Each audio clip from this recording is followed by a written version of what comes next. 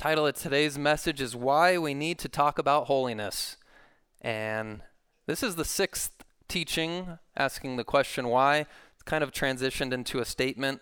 I could have said, why should we talk about holiness? But why we need to talk about holiness, I think, is more appropriate. So this will be our sixth teaching. Probably I'll do 7, the number of completion, and then we'll see what book we go through together.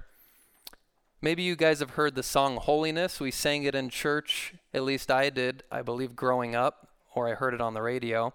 Holiness, holiness is what I long for. Holiness is what I need. Holiness, holiness is what you want for me. It goes on to say, take my heart and mold it. Take my mind, transform it. Take my will, conform it. To yours, O Lord. Have you guys ever heard that song? I want to bring it back. When Leah gets back home, I'm going to run it by her, see if it's within her vocal range, and maybe bring that song back. But it's a great prayer. Holiness, it's what I long for. Do we long for holiness in our lives? Why should we long for holiness? Why do we need holiness? Why does God want holiness for us? Why do we pray, thy kingdom come, thy will be done? And in that prayer right before that, Lord, hallowed be your name. What does that mean? Hallowed be your name. It means to proclaim God as holy. Holy is your name, Lord. Sacred is your name. You're separate, Lord. You are far and above and beyond us. Isaiah 55:9 says, for as the heavens are higher than the earth, so are my ways higher than your ways, and my thoughts than your thoughts. Sometimes when we pray, we sing, we even preach or talk about God, we forget just how awesome and how outside and distant and magnificent, and he is holy in a way and set apart in a way that we can't even fully comprehend. Yet he calls us to be holy as he is holy. We are his children. We are his image bearers in this world. We should be reflecting him properly to this world. It's very, very important, and we're commanded to worship him in fear and trembling. I heard a pastor online mention how during a worship service at his church, during an Easter worship service, they played the song Highway to Hell by AC/DC. Highway to Hell during a worship service. This is a pastor who is an evangelical pastor, good friends with Stephen Furtick and others that names you would know. 36,000 people at this time were listening to him. Through the church in front of him, satellite churches, 36,000 people on a given Sunday were listening to this pastor. And he was proud to say, we sang Highway to Hell. And it created a lot of controversy within the church, even outside the church. And there was an article by the Christian Post, and they asked him, would you do it again? And he said, well, I would just do it differently. I would play the song Hell's Bells as well and do something a little differently. And he chuckled about it. And it's like, where is holiness in the church? Where is the reverence and awe of God to where a pastor could even think to play this kind of music during a worship service? And it may not be a surprise that a couple years later, he was defrocked of his pastorship. He was shown to be a drunkard. He got divorced. And the rest of the story is not that great. So we need to be holy. God commands us to holiness. And some people say, well, that's archaic. That's old-fashioned. Get with the times. And that's what this pastor is all about. Get with the times. I mean, we need to reach people. They know this kind of music, so let's play this music in our church.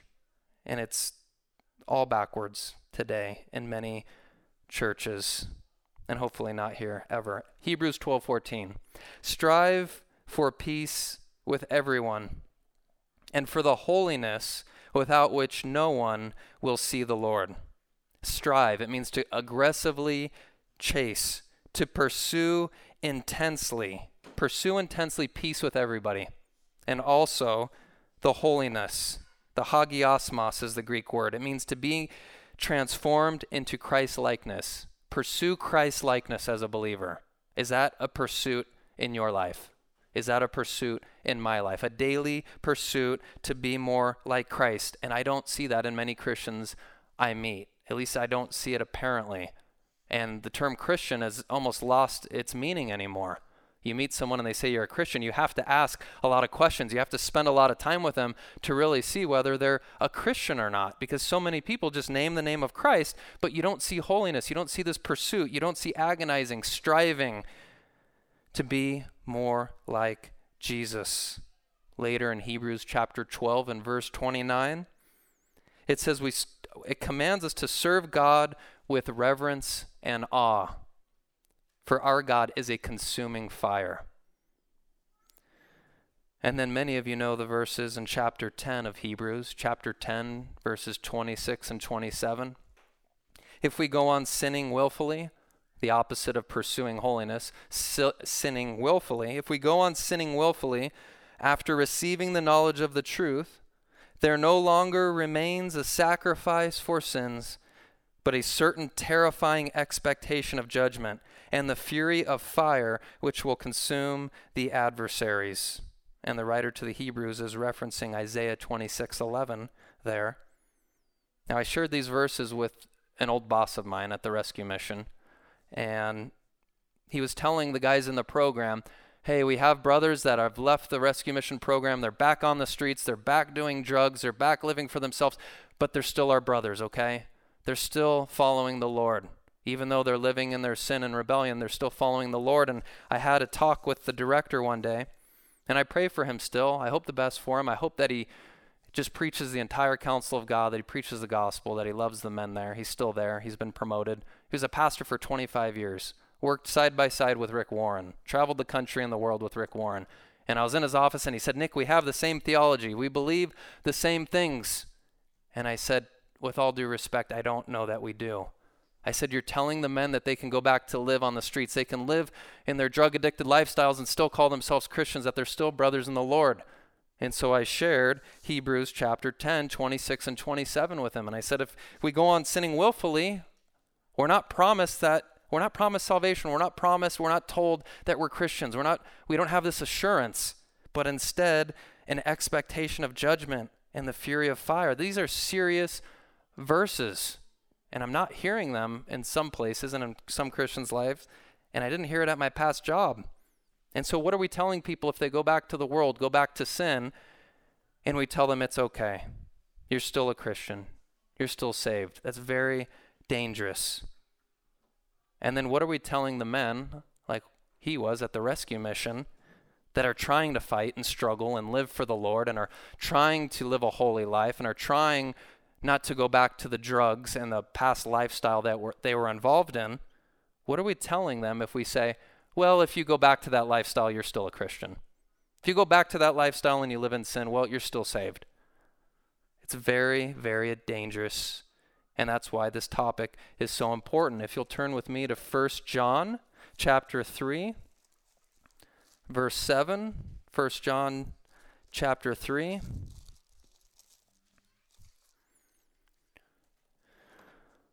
1 John 3:7, little children, let no one deceive you. Anytime you see that phrase in the Bible, let no one deceive you, be sure many are deceived, and it should cause us to draw a lot closer attention than perhaps we do. Little children, let no one deceive you. The one who practices righteousness is righteous, just as he is righteous. Verse 8, the one who practices sin is of the devil, for the devil has sinned from the beginning. The Son of God appeared for this purpose, that he might destroy the works of the devil. Praise God for the second part of verse 8. The Son of God appeared for this purpose, that he might destroy the works of the devil. 1 Peter 2:24 says, he bore our sins in his body on the cross, that we might die to sin and live to righteousness. For by his wounds you were healed. He came to set us free from sin. That's part of the gospel, part of why Jesus came, to destroy the works of darkness, destroy the works of the devil, so that he has no power over our lives anymore. We can't say the devil made me do it. If we're Christians, we have the Holy Spirit in us. We can walk in the newness of life and the freedom that we have in Christ. Verse 9, no one who is born of God practices sin, because his seed abides in him, and he cannot sin because he is born of God. I read one article. It said, well, in the hyper grace movement, they don't believe that 1 John is written to Christians. So that's how they get around this book. That's how they get around these verses. And they can say, see, you can still be a Christian and practice sin, live in sin, and all these things because 1 John isn't written to Christians. Pretty convenient, right? When you disagree with the Bible, just say, well, that's not written to us. Oh, that section of Scripture, that's not for us. And then you can just make the Bible say whatever you want it to say. And that's what many people are doing today. But of course, he's writing to Christians. He's writing to little children. Verse 10, by this the children of God and the children of the devil are obvious. Anyone who does not practice righteousness is not of God. For the one who does not love, nor the one who does not love his brother. So the point he's making here is that it's evident. It's evident who Christians are. It's evident who non-Christians are. Christians walk in righteousness. Christians live in righteousness. And those who do not live in righteousness, those who walk after the flesh, those who live in sin, are of the devil. Wow. That's a weighty, sobering message. If you look at chapter 2, verses 4 through 6 with me. Chapter 2, verse 4.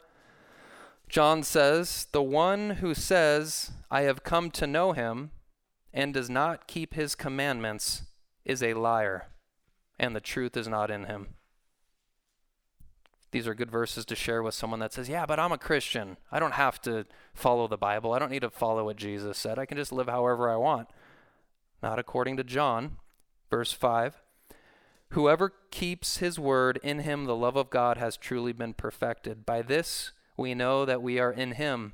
The one who says he abides in him ought himself to walk in the same manner as he walked. And so he's not using the word holiness throughout this letter, but he's speaking to that effect. If you want to call yourself a Christian, you need to walk as Jesus walked. You need to follow in his footsteps. You want to be more and should be more like Jesus Christ. That's what it means to be holy. Chapter 2. Verse 9, the one who says he is in the light and yet hates his brother is in the darkness until now. So he's laying out all these things. If you say you're in the light, if you say you're a Christian, if you say you're born of God, yet you're living like this, you're hating your brother, you're living in sin, you're not keeping God's commandments, and he's not talking about the Old Testament commandments because we know that we're set free from the law. He's talking about the commandment to love the Lord your God with all your heart, soul, mind, and strength, to love your neighbor as yourself, which the New Testament says is a fulfillment of the law. When we obey the law of Christ, it will transform our life through the power of the Holy Spirit living in us. Chapter 2, verse 15. You guys are probably very, very familiar with this verse. Do not love the world, nor the things in the world. If anyone loves the world, the love of the Father is not in him. If you get into a conversation, if you rub shoulders with people in the world long enough, you'll probably see what they're consumed with. You'll probably see what they're constantly talking about.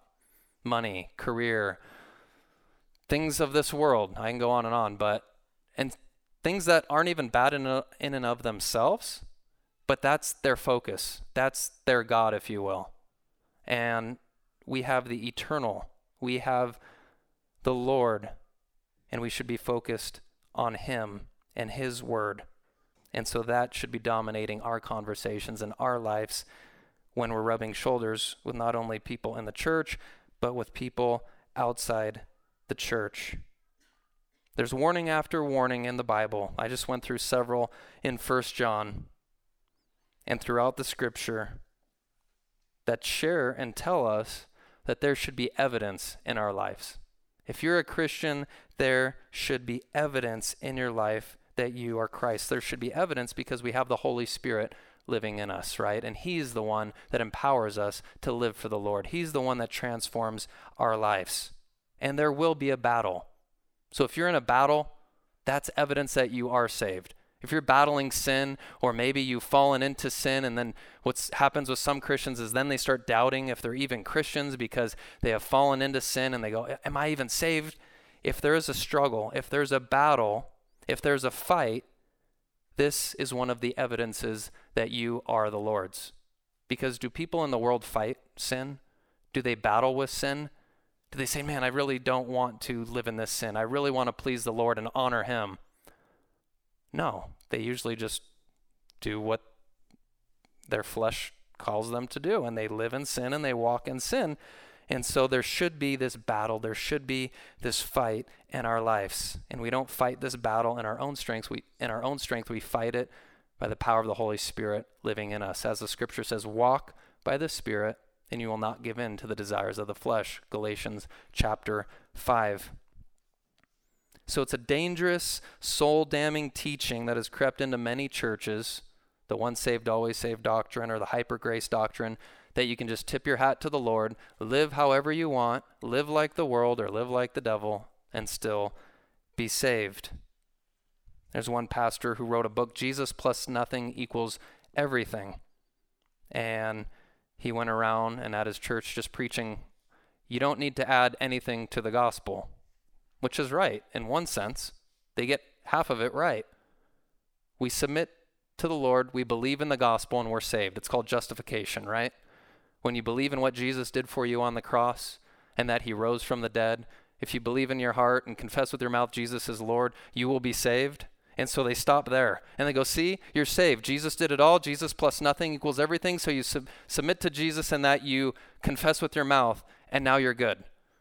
After that one confession, after that one submission to Jesus, the rest of your life, there's no more confession. The rest of your life, you're saved, no matter what you do. Hyper grace is what it's called. Or once saved, always saved. And this person that wrote this book was fired from his church, got divorced, just like the other guy that I mentioned. And so right doctrine leads to right living. Wrong doctrine leads to wrong living. And what they're doing is they're picking and choosing what verses they want to use in the scripture, and they're throwing out entire books of the Bible. It's very dangerous. So I'm thankful that as we pursue holiness with all our might through the power of the Holy Spirit, because that's what we're commanded to do, we also realize that at times we will fall short, right? It's not an excuse. It's not that we're abusing grace. It's just the reality of us being Christians in this fallen world, in the constant battle of the world, the flesh, and the devil. We're not perfect. So I'm thankful for 1 John 1:9. If we confess our sins, and I love how he says we, John is including himself, if we confess our sins, he's faithful and righteous to forgive us our sins and to cleanse us from all unrighteousness. I'm thankful for 1 John 2:1 and 2. My little children, I'm writing these things so that you may not sin. The whole purpose of his letter is so that you don't sin, so that I don't sin. That's what we're to be striving for, to never sin again. We're leaving this church today going, Lord, help me to never sin again. Help me to live as Jesus lived, perfect. But yet we're realistic. We understand that we might sin. And so John says, the second part of chapter 2, verse 1, if anyone sins, we have an advocate with the Father, Jesus Christ, the righteous. The Greek word is parakletos. It means one who comes alongside, one who pleads our case. We have a legal advocate, so to speak, like a defense attorney. He's there interceding for us, as Romans 8:34 says. Satan's there in this metaphoric courtroom saying, guilty. Look what you've done. You've fallen. You've sinned. God now hates you. You're damned and you're going to hell. And Satan's the accuser of the brethren.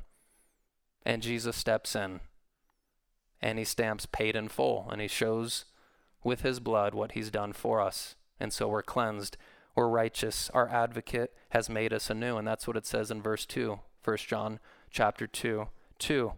He himself is the propitiation for our sins, the atoning sacrifice, not only for ours, but for those of the whole world.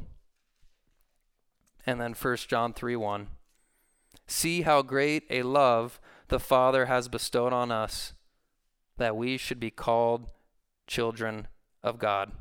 I'm thankful for the promises that are in the scripture. He's not just beating us down for 5 chapters in 1 John.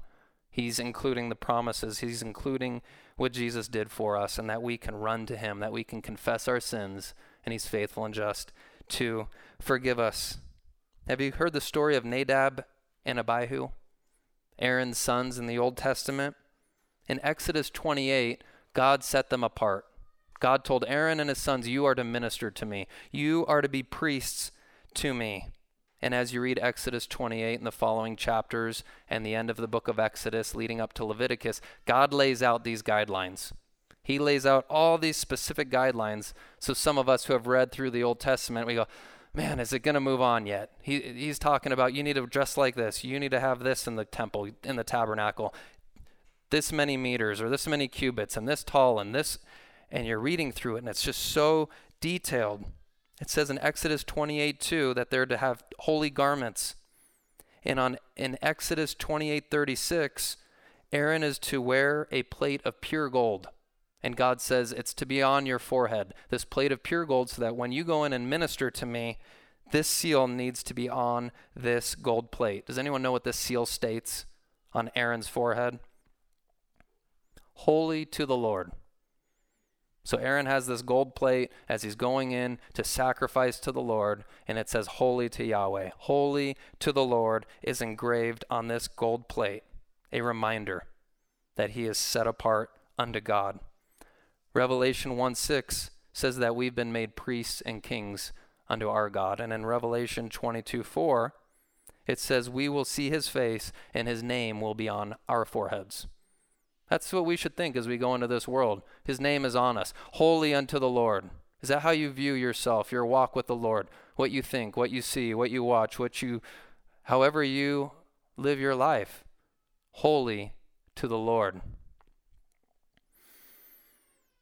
So in Exodus 28:41, God says you are consecrated unto the Lord. You are to be ordained, and you are to wear these certain linen breeches. Exodus 28:43, you need to adhere to these certain ceremonial guidelines, because if you don't, God tells them, you will be guilty and you will die. So if you'll turn with me to the Leviticus chapter 10, let's read this story of Aaron's sons. A sobering story. Leviticus chapter 10, verse 1. Now Nadab and Abihu, the sons of Aaron, took their respective fire pans, and after putting fire in them, placed incense on it, and offered strange fire before the Lord, which he had not commanded them. And fire came out from the presence of the Lord and consumed them, and they died before the Lord. Then Moses said to Aaron, it is what the Lord spoke, saying, by those who come near me, I will be treated as holy, and before all the people I will be honored. So Aaron therefore kept silent. Moses called also to Mishael and to Elzaphan, the sons of Aaron's uncle Uziel, and said to them, come forward, carry your relatives away from the front of the sanctuary to the outside of the camp. So they came forward and carried them still in their tunics to the outside of the camp, just as Moses had said.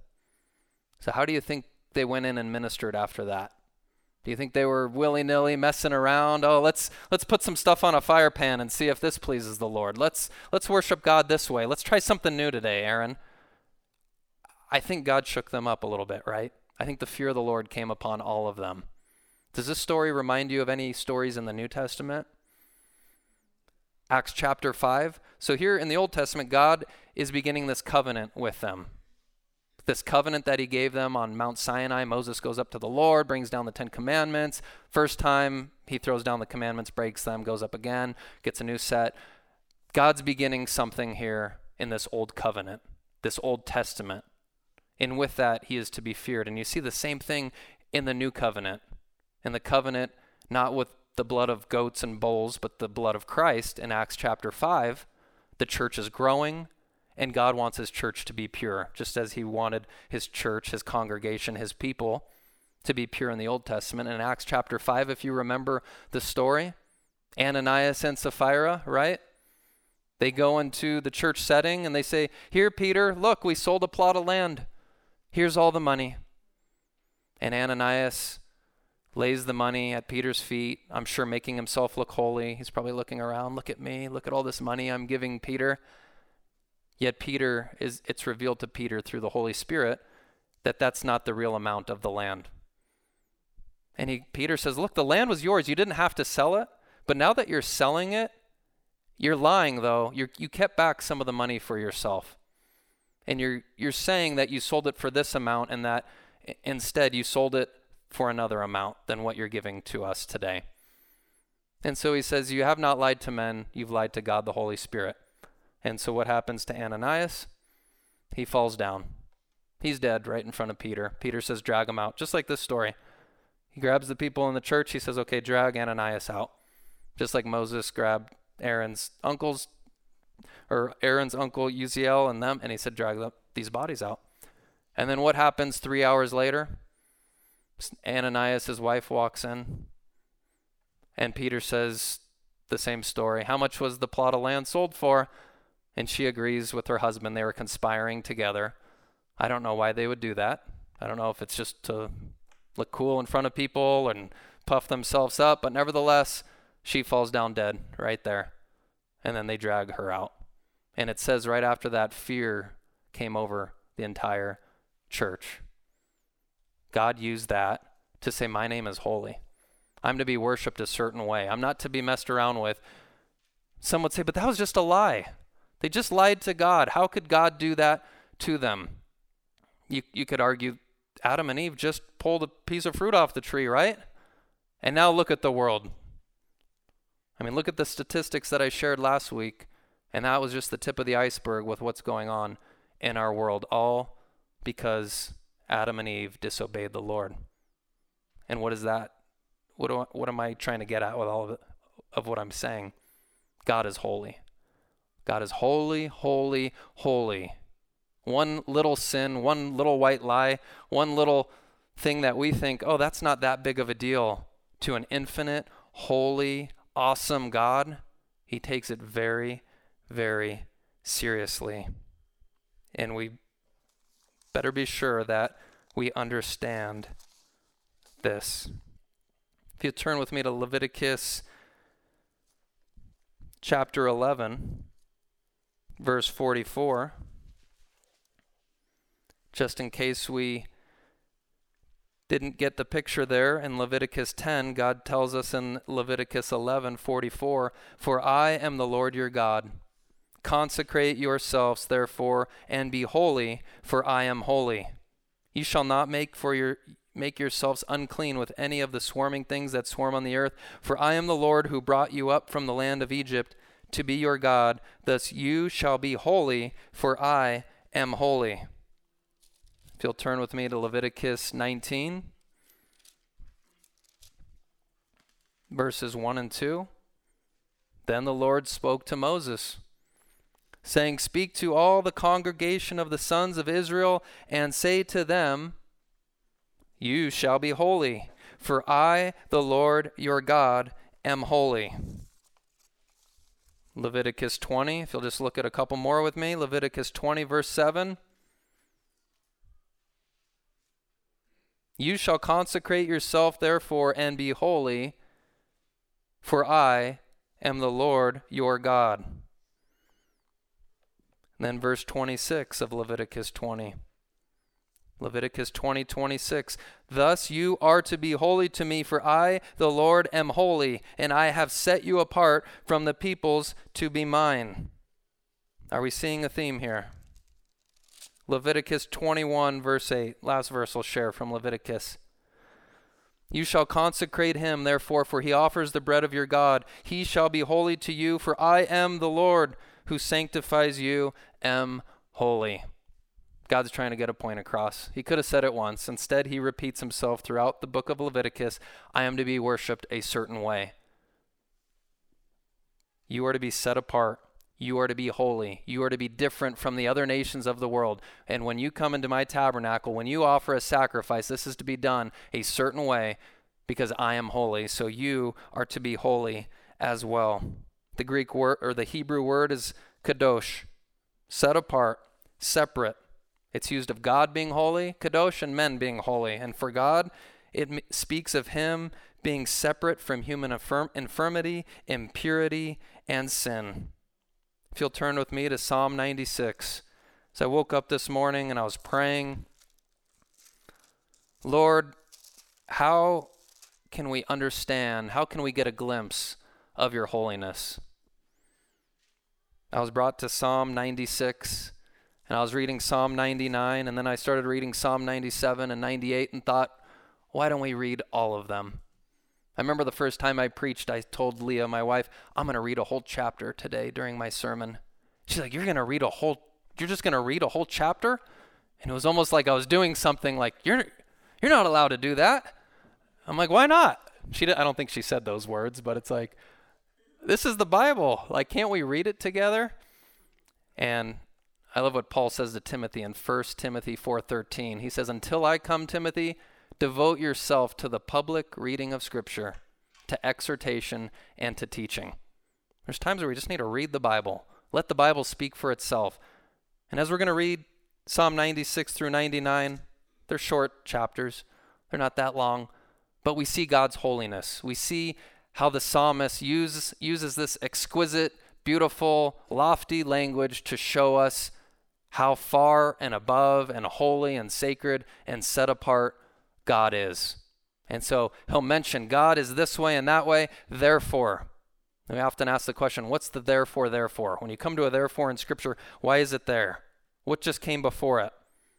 And I didn't read a bunch of therefores in Psalm 96 through Psalm 99, but there's places where you can see where a therefore could be inserted. God is like this, therefore this is your response. God is this way, therefore the trees, the rocks, the streams, praise him. Let's look at Psalm 96. Sing to the Lord a new song. Sing to the Lord all the earth. Sing to the Lord, bless his name. Proclaim good tidings of his salvation from day to day. Tell of his glory among the nations, his wonderful deeds among all the peoples. For great is the Lord, and greatly to be praised. He's to be feared above all gods, for all the gods of the peoples are idols. But the Lord made the heavens. Splendor and majesty are before him. Strength and beauty are in his sanctuary. Ascribe to the Lord, O families of the peoples. Ascribe to the Lord glory and strength. Ascribe to the Lord the glory of his name. Bring an offering and come into his courts. Worship the Lord in holy attire. Tremble before him, all the earth. Say among the nations, the Lord reigns. Indeed, the world is firmly established. It will not be moved. He will judge the peoples with equity. Let the heavens be glad. Let the earth rejoice. Let the sea roar in all it contains. Let the field exult in all that is in it. Then all the trees of the forest will sing for joy before the Lord, for he is coming. For he is coming to judge the earth. He will judge the world in righteousness and the peoples in his fullness. Chapter 97, the Lord reigns. Let the earth rejoice. Let the many islands be glad. Clouds and thick darkness surround him. Righteousness and justice are the foundation of his throne. Fire goes before him and burns up his adversaries round about. His lightnings lit up the world. The earth saw and trembled. The mountains melted like wax at the presence of the Lord. At the presence of the Lord of the whole earth. The heavens declare his righteousness, and all the peoples have seen his glory. Let all those be ashamed who serve graven images, who boast themselves of idols. Worship him, all you gods. Zion heard this and was glad, and the daughters of Judah have rejoiced because of your judgments, O Lord. For you are the Lord most high over all the earth. You are exalted far above all gods. Hate evil, you who love the Lord, who preserve the souls of his godly ones. He delivers them from the hand of the wicked. Light is sown like seed for the righteous, and gladness for the upright in heart. Be glad in the Lord, you righteous ones, and give thanks to his holy name. Chapter 98. Oh, sing to the Lord a new song, for he has done wonderful things. His right hand and his holy arm have gained the victory for him. The Lord has made known his salvation. He has revealed his righteousness in the sight of the nations. He has remembered his loving kindness and his faithfulness to the house of Israel. All the ends of the earth have seen the salvation of our God. Shout joyfully to the Lord, all the earth. Break forth and sing for joy and sing praises. Sing praises to the Lord with the lyre and the sound of melody, with trumpets and the sound of the horn. Shout joyfully before the King, the Lord. Let the sea roar and all it contains, the world and those who dwell in it. Let the rivers clap their hands. Let the mountains sing together for joy before the Lord. For he is coming to judge the earth. He will judge the world with righteousness and the peoples with equity. And chapter 99. The Lord reigns. Let the peoples tremble. He is enthroned above the cherubim. Let the earth shake. The Lord is great in Zion, and he is exalted above all the peoples. Let them praise your great and awesome name. Holy is he. And the strength of the king loves justice. You have established equity. You have executed justice and righteousness in Jacob. Exalt the Lord our God and worship at his footstool. Holy is he. Moses and Aaron were among his priests, and Samuel was among those who called on his name. They called upon the Lord, and he answered them. He spoke to them in the pillar of cloud. They kept his testimonies and the statute that he gave them. O Lord our God, you answered them. You were a forgiving God to them, and yet an avenger of their evil deeds. Exalt the Lord our God and worship at his holy hill, for holy is the Lord our God. Beautiful Psalms. They should cause us to tremble, to fear him, to honor him, to worship him, to love him. If the sea is roaring, if the rivers are clapping their hands and the mountains are singing for joy, then what should our response be? And I love what Jesus said when he was riding into Jerusalem, when the Pharisees and religious leaders tried to rebuke the disciples and those who were shouting out, Hosanna, blessed is he who comes in the name of the Lord. And what was the divine response? If these don't cry out, the rocks will. And I love that. It should cause us to live holy lives. You see, I don't want to be yanking your arm and saying, live a holy life unto the Lord. Come on, serve the Lord. Evangelize. Speak out for those who are unborn and are being slaughtered in the womb, and serve the church and do this and that, and love your spouse and love your kids. And we shouldn't have our arms yanked to do things that we don't want to do. We should see God for who he is, be in awe of him, and out of that reverence that we have for him, we should want to serve him. We should want to love each other. And out of a natural response, we should want to pursue a holy life because he is holy. And so we even see in Psalm 18, Psalm 77, talks about the mountains, how they tremble. Joel 2:1, blow a trumpet in Zion, sound an alarm in my holy mountain. Another song, right, that we sang growing up, at least I did. Let all the inhabitants of the land tremble, for the day of the Lord is coming. Indeed, it is near. All throughout the Bible, we're commanded to tremble before this holy God. Perhaps you remember the story of Isaiah in Isaiah chapter 6, when he sees the Lord high and lofty and seated on his throne, and the angels around the Lord, the seraphim, and they're putting their hands and covering their faces. And what is Isaiah's response in Isaiah 6? He says, woe is me. I'm ruined. And then later on he says, here am I, after he's touched with the coal that comes from the presence of the Lord, that the angel flies over to him and he goes, I'm cleansed, so here am I, sends me. He has an encounter with God. He's never the same again. In Habakkuk, or however you pronounce it, Habakkuk, he had an encounter with God in chapter 3, verse 1 of Habakkuk. And he said, I have heard the report and I fear. Because if you remember the first couple chapters, he's saying, where are you, Lord? You say you're holy. You say you're upright. You say you judge equally and you're fair. Why are your people being destroyed? Why is this happening in our land? This is unjust, Lord. You need to do something about this. It's as if he's sticking his finger up at God like, it's time. Where are you? And then God speaks to him. And he says, I am in fear. In verse 16 of chapter 3, he says, I heard and my inward parts trembled. At the sound, my lips quivered. Decay enters my bones, and in my place I tremble.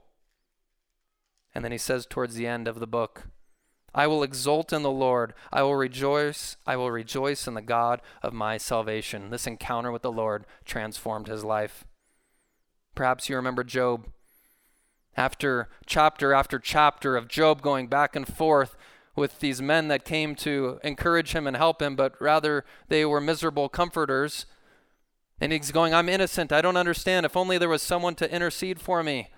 And at times he's going, I don't understand, God, why this is happening to me. And it's almost as if he's pointing a finger at God as well. You get to chapter 40, and here's Job's response. Behold, I am insignificant. What can I reply to you? I lay my hand on my mouth. Therefore, I retract and I repent in dust and ashes. How about Moses? Do you remember when Moses said in Exodus 33, show me your glory, Lord? I want to have this encounter. I want to see you, Lord. What's the divine response? If you see my face, you'll die. No one can see me and live. So he puts Moses in the cleft of the rock. He passes by. He covers Moses and he says, you can see my backside. That's all you can see and still live. In the next chapter, Exodus 34, we're told that Moses went up to the mountain 40 days, 40 nights, spent this time with the Lord. He comes down that mountain and he's glowing, literally. His face is shining. And it says in Exodus 34, the people were afraid to come near him. He had an encounter with God. He was never the same again. They had to put a veil over his face just so they could talk to him. Moses, can we get near you? Put that veil on, because it's too bright if you don't. Amazing. Peter had an encounter with Jesus in Luke 5. This great catch. Jesus said, yeah, let down the net. He said that a couple times in the Gospels. Oh, Lord, we've been fishing all night. We haven't caught anything. Put down the net. Psh, overflowing. Boat's about to tip over. What's Peter's response? He fell down at the feet of Jesus. Depart from me, for I am a sinful man, O Lord. When these men see the power, the glory, the holiness of God, they're undone. How about an evil spirit, an unclean spirit in Mark chapter 1? He has an encounter with Jesus. He cries out, what do we have to do with you, Jesus of Nazareth? Have you come to destroy us? I know you are the Holy One of God. The demons tremble at the name of Jesus.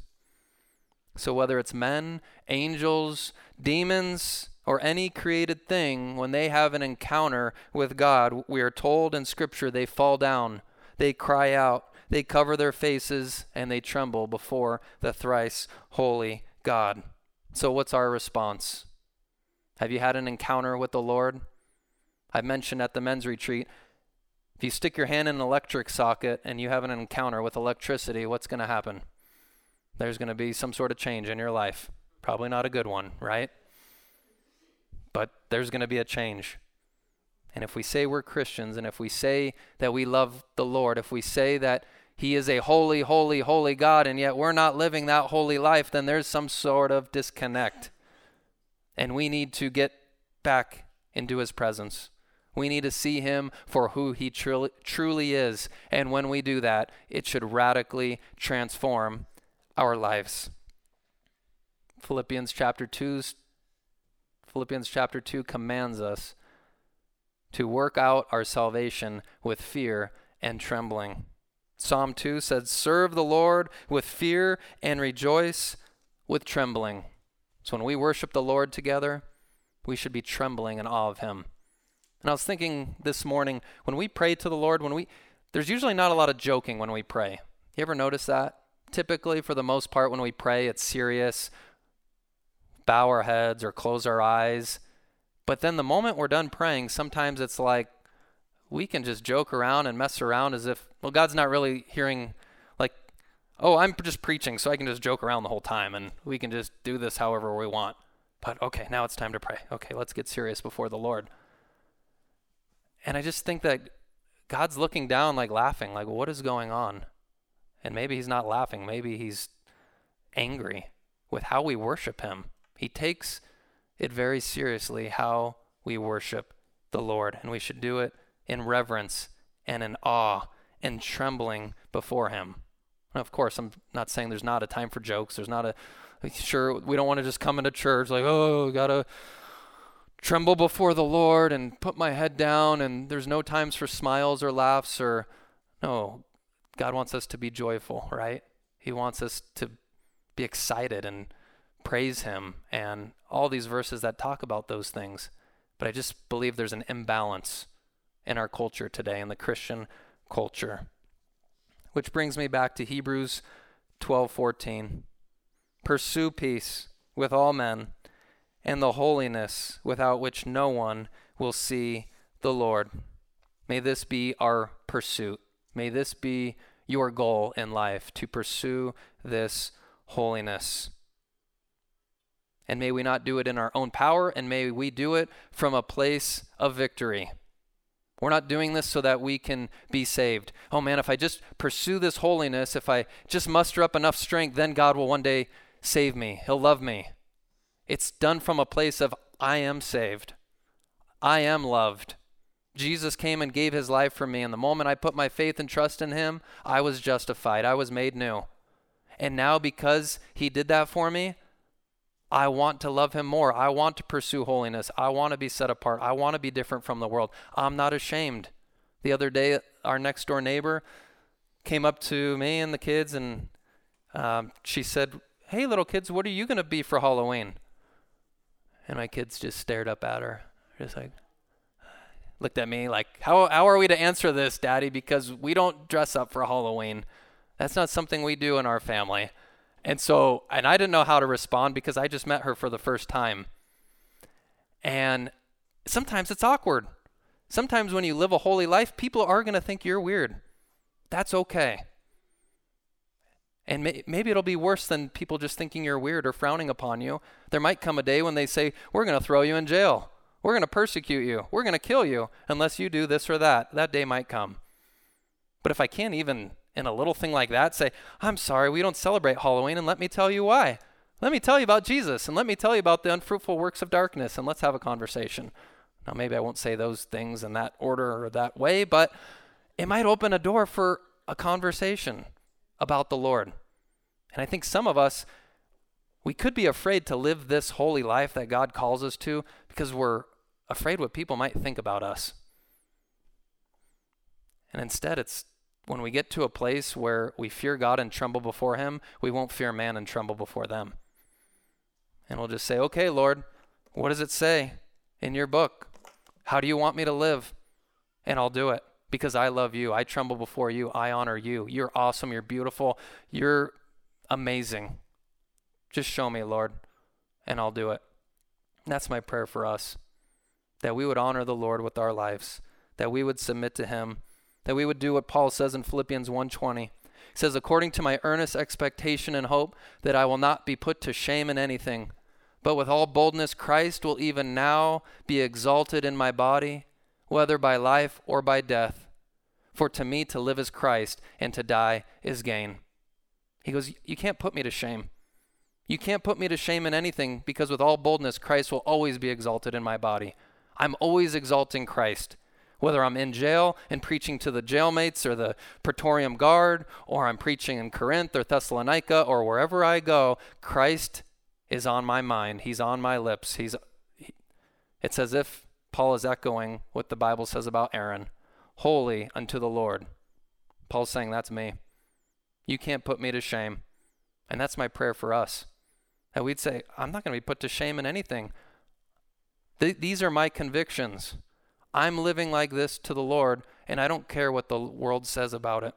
I don't even care if there's people in the church that go, really? You don't watch that movie, or you don't do this or that, or you don't go over there? And I go, I'm holy unto the Lord. That's how God has shown me to live before him. Because there are things in the body of Christ where we might disagree on certain things. You might watch this movie, or you might do this thing or that thing, and I go, that's between you and the Lord. Just live holy unto him. Read his word, submit to it, obey him, and have a clean conscience before him. And if you can do that and still do this, that, or the other, amen. This is how the Lord's convicted me. This is what the Lord showed me. This is how I'm going to live to him. Because as Paul said, I'm not here to please man. If I was still trying to please men, I wouldn't be a bondservant of Christ. I'm a slave of him. I'm living for him. I'm going after him. I'm pursuing him. I'm living for him. And I'm calling other people saying, let's go. Let's go live after him. Let's pursue holiness, without which no one will see the Lord. So that's my heart. That's my prayer for my life, your life, the church's lives. Let's fight. Let's struggle. Let's agonize. Let's pursue, aggressively chase after these things. And let's fight from a place of victory, because the grave is empty. Jesus rose. He conquered sin, Satan, death, and he's ruling and reigning. And all authority in heaven and on earth has been given to him. So let's live a holy life unto the Lord. Amen? All right, let's pray. Father, thank you for your word.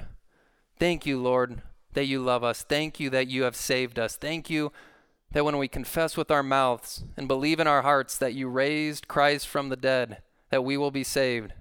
That if we confess with our mouth Jesus as Lord, and we believe in our hearts that you raised him from the dead, we thank you, Lord, for the cross. We thank you for the gospel by which we are saved. And we thank you that from an overflow of our love for you, that you have given us the power through the Holy Spirit living in us to live holy lives unto you, to be separate unto you, to be sanctified, Lord, to be different from the world. May you convict each of our hearts. May you show us how you want us to individually live unto you, Lord. And may we spurn one another on to love and good deeds. May we come alongside each other, Lord, in this race as we look to the finish line. As Jesus has finished the race, as it says, and he's, in a sense, cheering us on, rooting for us, and ready to say, well done, good and faithful servant. So even though we, Lord, at times feel weak and frail, Lord, may we pick each other up and help each other cross that line so that we can one day be with you and glorify you. We love you. In Jesus' name, amen.